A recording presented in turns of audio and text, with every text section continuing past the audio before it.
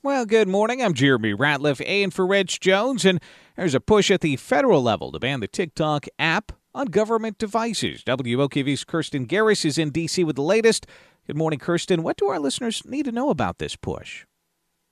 Yeah, well, this is one of those things. People know TikTok for its funny videos and viral trends, but, federal lawmakers are concerned about this app, not for all the crazy videos, but for what could be collected from users as they use this popular app.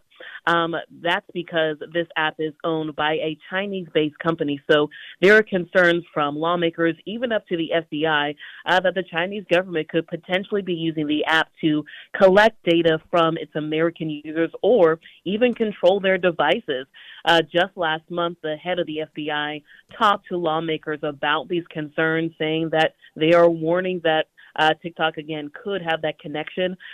TikTok has come out saying that they have acknowledged that some of their employees, including Chinese-based employees, do have access to TikTok users who are based in the U.S., and they are working to increase their cybersecurity controls. So, there is a lot going on with this discussion. This ban would only affect government devices. So if you work for the federal government, it would impact your phone, laptop, and computers. You couldn't have the app on any of those devices.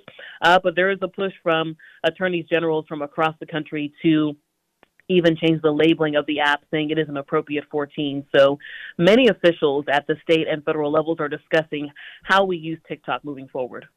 Yeah, Kirsten, thank you very much for your time there. Of course, we're going to keep our listeners updated as this story develops.